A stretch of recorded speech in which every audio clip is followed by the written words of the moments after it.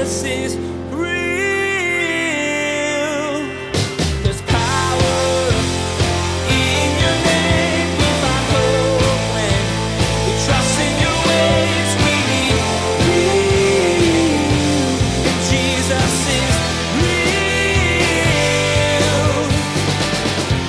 real. In the areas that you're suffering, what does hope rising up look like for you?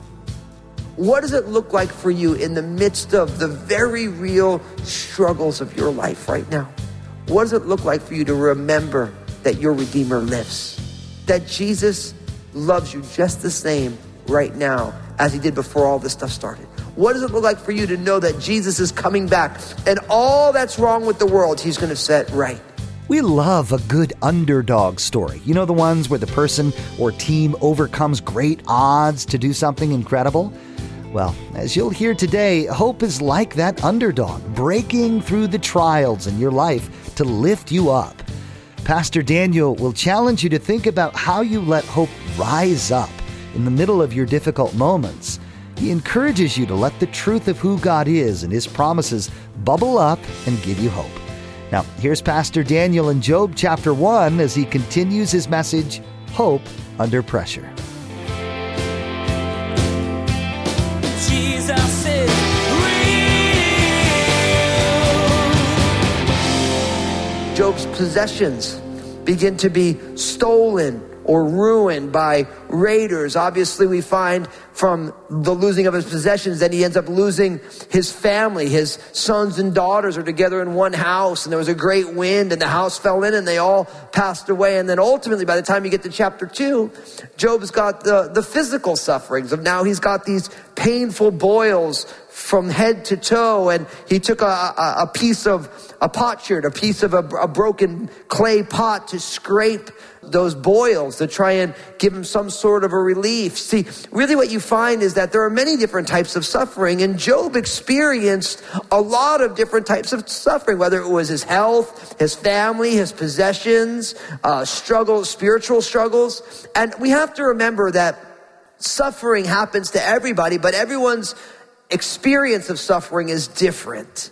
Right? Like my friend Philip, who I told you about, he had physical ailments, issues with his family, right? I know for me, I suffer when my mother passed away. I had a loving family, but that we lost my mom. And every single person has their own things that are the sufferings that they're dealing with. And oftentimes we think ours is the worst because it's ours, but we have to realize that suffering is part of the human condition.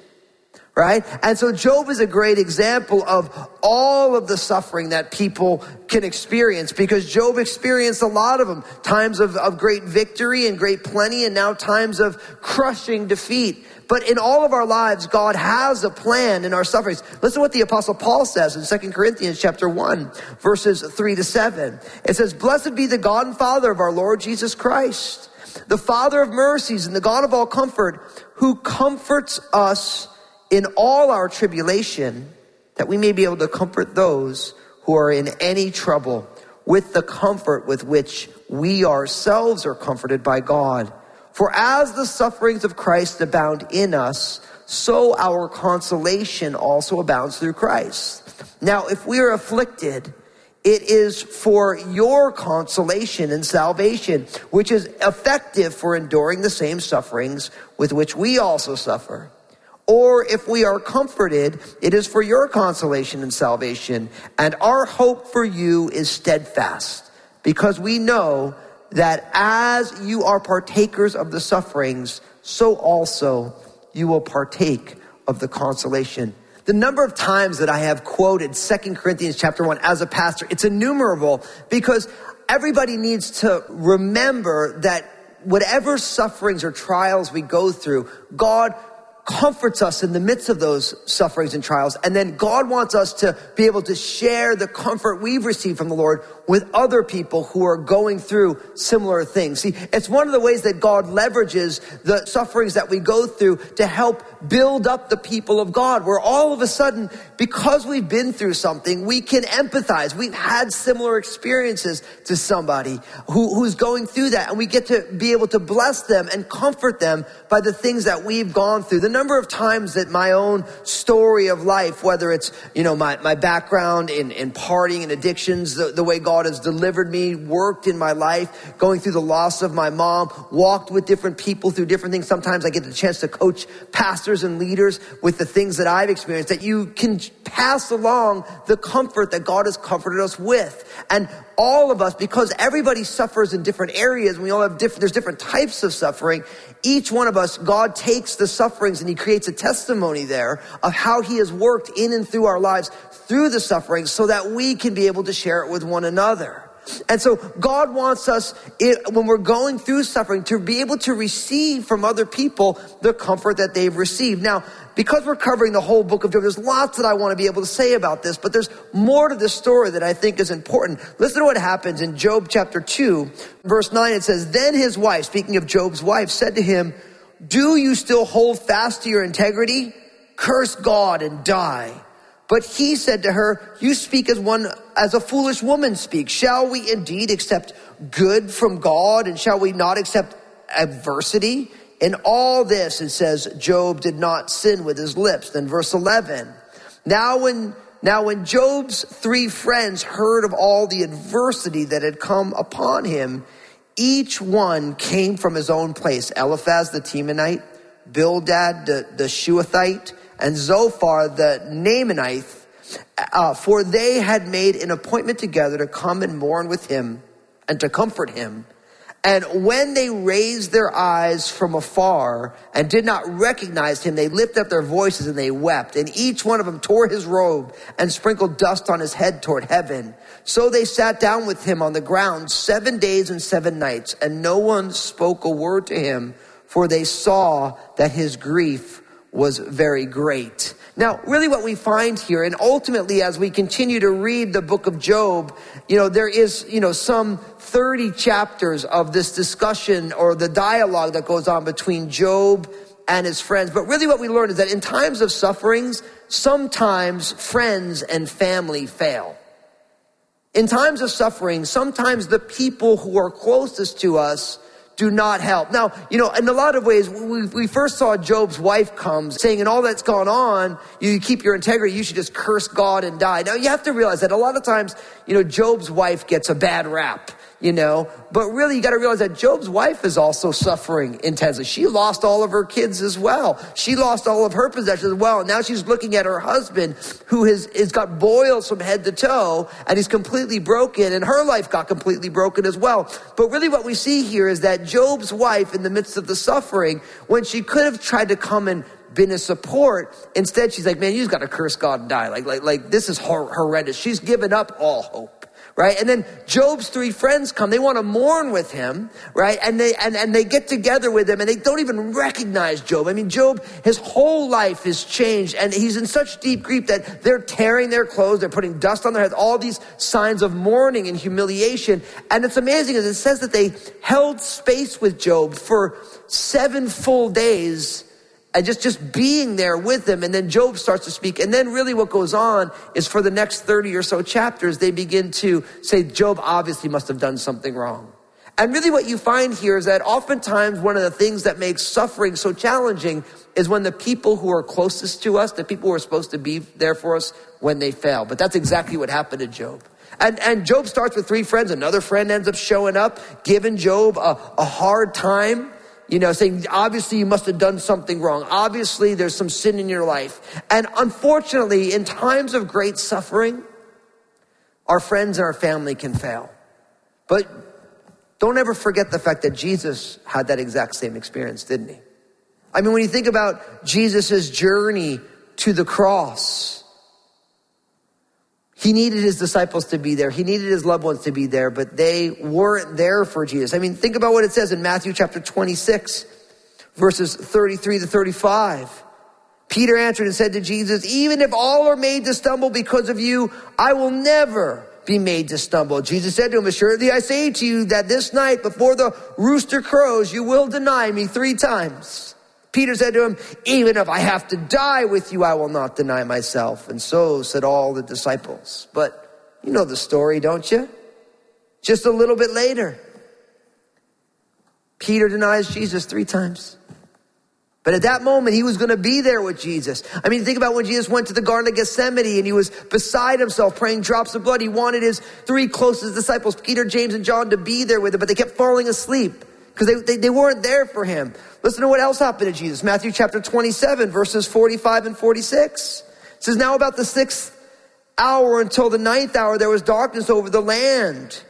And about the 9th hour, Jesus cried out with a loud voice saying, Eli, Eli, lama sabachthani. That is, my God, why have you forsaken me? See, when Jesus is on the cross, he's feeling forsaken by his Father as he's becoming the sin of the world and receiving God's just punishment for those sins. See, listen, it happened to Jesus. It's going to happen to us. Sometimes the people closest to us will not be there for us in the times of great suffering, which adds more anguish to the suffering we're going through. Now, in a lot of ways, I think for us, I needed to make sure from Job's story that I put that out there, because a lot of times our friends and our loved ones not being able to be there for us really adds insult to injury. Sometimes it's even the worst part of the suffering. But what I will tell you is that God is faithful even when nobody is not. Listen, God is faithful even when your friends and your family won't be. In a lot of ways, I like to remind people that when we go through the hardest times, the people of God, the church, is at its best. When someone's life is falling apart, I have seen over and over and over again, the people of God just rally around somebody in the most horrific situations.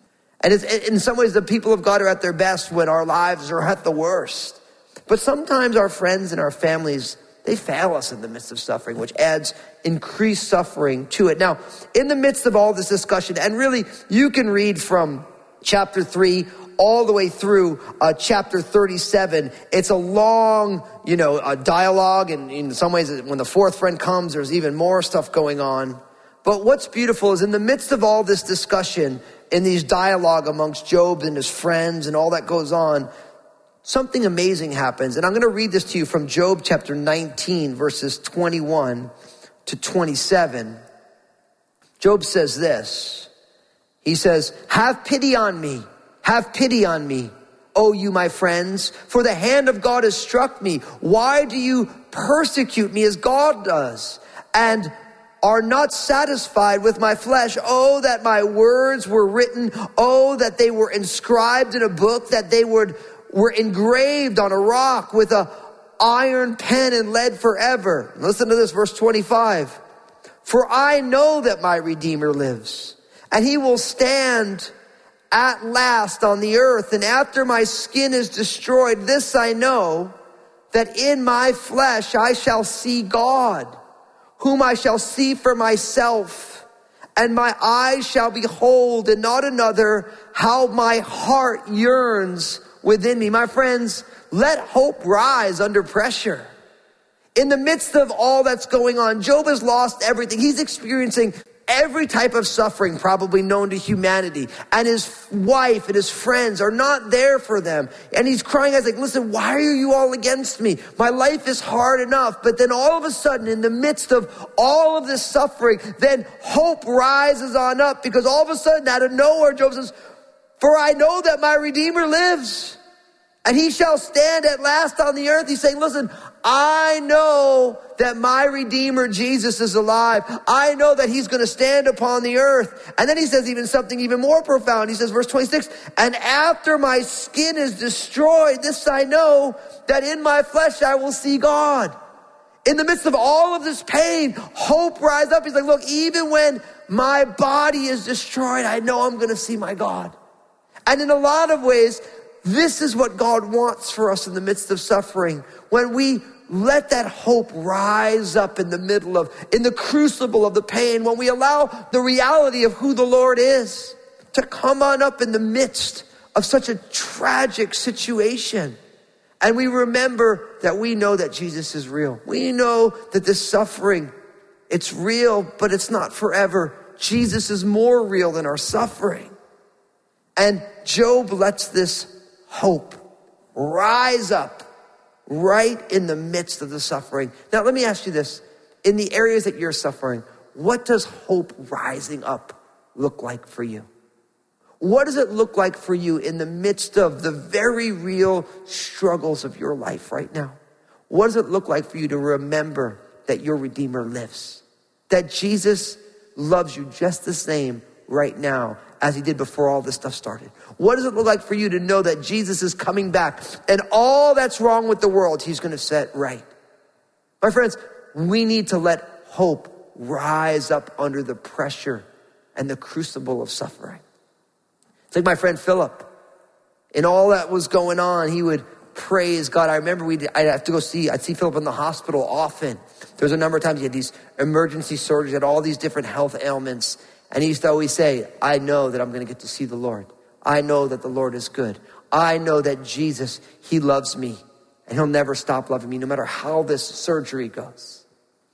And the Bible is full of stories of people who suffered intensely, but hope rised up within them. I think of the Apostle Paul writing to the churches, to some of the people he worked with from jail, saying, listen, I know that my time's at hand, but I know who the Lord is. I know what he's done. I know that I will see God's hand in the land of the living. I know whom I have served, and I know he's able to keep what I have entrusted to him. Jesus is the ultimate example of hope in the midst of suffering as Jesus hung on the cross, saying, Father, forgive them. They don't know what they're doing. Praying for the very people who did this to him. See, God wants us to walk in that hope in the midst of the deepest valley of sufferings. You know, one of my favorite daily devotionals, I love reading those different daily devotions. There's lots of them out there, but you know, Streams in the Desert is a classic one. It was actually written, if you've seen the book, if you don't see it, you should get a copy of it. It's written by Mrs. Charles Cowan. And really, Charles and his bride, they were missionaries, and then Charles got super sick. And Mrs. Charles Cowan spent the rest of her life caring for her husband who was sick, but they weren't on the mission field anymore. And so she would collect all these different writings about how God meets us in these times of struggle, the streams, the refreshment in the desert season.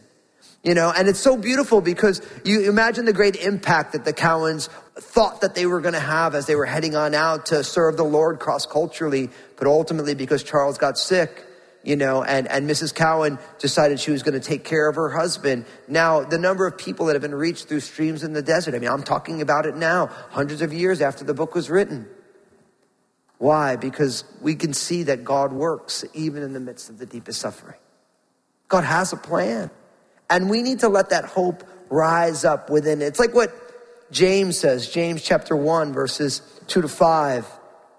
James says it this way: My brethren, count it all joy when you fall into various trials, knowing that the testing of your faith produces patience. But let patience have its perfect work, that you may be perfect and complete, lacking nothing. If any of you lacks wisdom, let him ask of God, who gives to all liberally and without reproach, and it will be given to him. I love this. You can count it joy when you fall into various sufferings or trials. Why? Because the testing of your faith produces fruit. That fruit is patience. Obviously, one of the fruit of the Spirit. And it says, and let patience have its perfect work, that you may be perfect. That word perfect literally means fully mature and complete, lacking nothing. See, God uses the suffering to mature us, to grow us up. As we're learning patience, he's growing us up, that we might be complete, that we're not lacking anything. And then it says, hey, if you're lacking wisdom, guess what? You can ask God. Because God loves to give wisdom to those who ask for it. He gives it to them liberally and without reproach. What it means is that when you ask God for wisdom, he'll give you more wisdom than you ask for, and he doesn't give you a hard time about it. God doesn't say, oh yeah, you needed my wisdom, so ha, here's some wisdom. He doesn't do that. He doesn't give him a hard time. He says, listen, you want wisdom? I'm going to give you wisdom more than you even realized you wanted, and I'm never going to fault you for asking for wisdom. That's why we can rejoice. We let hope rise up in the sufferings. Now, the book of Job ends in a very strange way. And really you get this from Job chapters 38 to the end of the story. But really what we learn, because notice it says this in Job chapter 38 verse 1, it says, "Then the Lord answered Job out of the whirlwind and said, 'Who is this who darkens counsel by words without knowledge? Now prepare yourself like a man. I will question you, and you shall answer me. Where were you?'" And then God goes on and asks chapters and chapters of questions. And what does this teach us? Listen, you can trust God even when he doesn't explain himself. Now, I know that's the last thing anybody wants to hear right now in times of suffering. But listen, you can trust God even when God doesn't explain himself, because God never explains to Job what he was doing. God never says, "This is why that happened, Job." He just says, "Job, where were you when I created everything? Where were you when I stretched out the heavens? Where were you when I made the boundaries for all the oceans? Where were you when I created everything?" See, God never answers the deepest questions that Job has. He just reminds Job that he is God and that Job is not. And my friends, one of the greatest gifts that you can receive in your times of suffering is to remember that you can trust God even if God doesn't explain to you why. Because what I've learned in my life is there's lots of things I have questions about that God doesn't answer. Doesn't mean he doesn't answer any questions. He just doesn't answer all of my questions. Because if God answered all of your questions, you don't need to walk by faith at all. You don't need to trust God at all. He's already given you all the answers. Oftentimes, God does not explain to us the very things that we want to know, but he's still trustworthy. And when you read the end of the book of Job, it's kind of amazing to realize that God doesn't actually take time to answer any of Job's questions.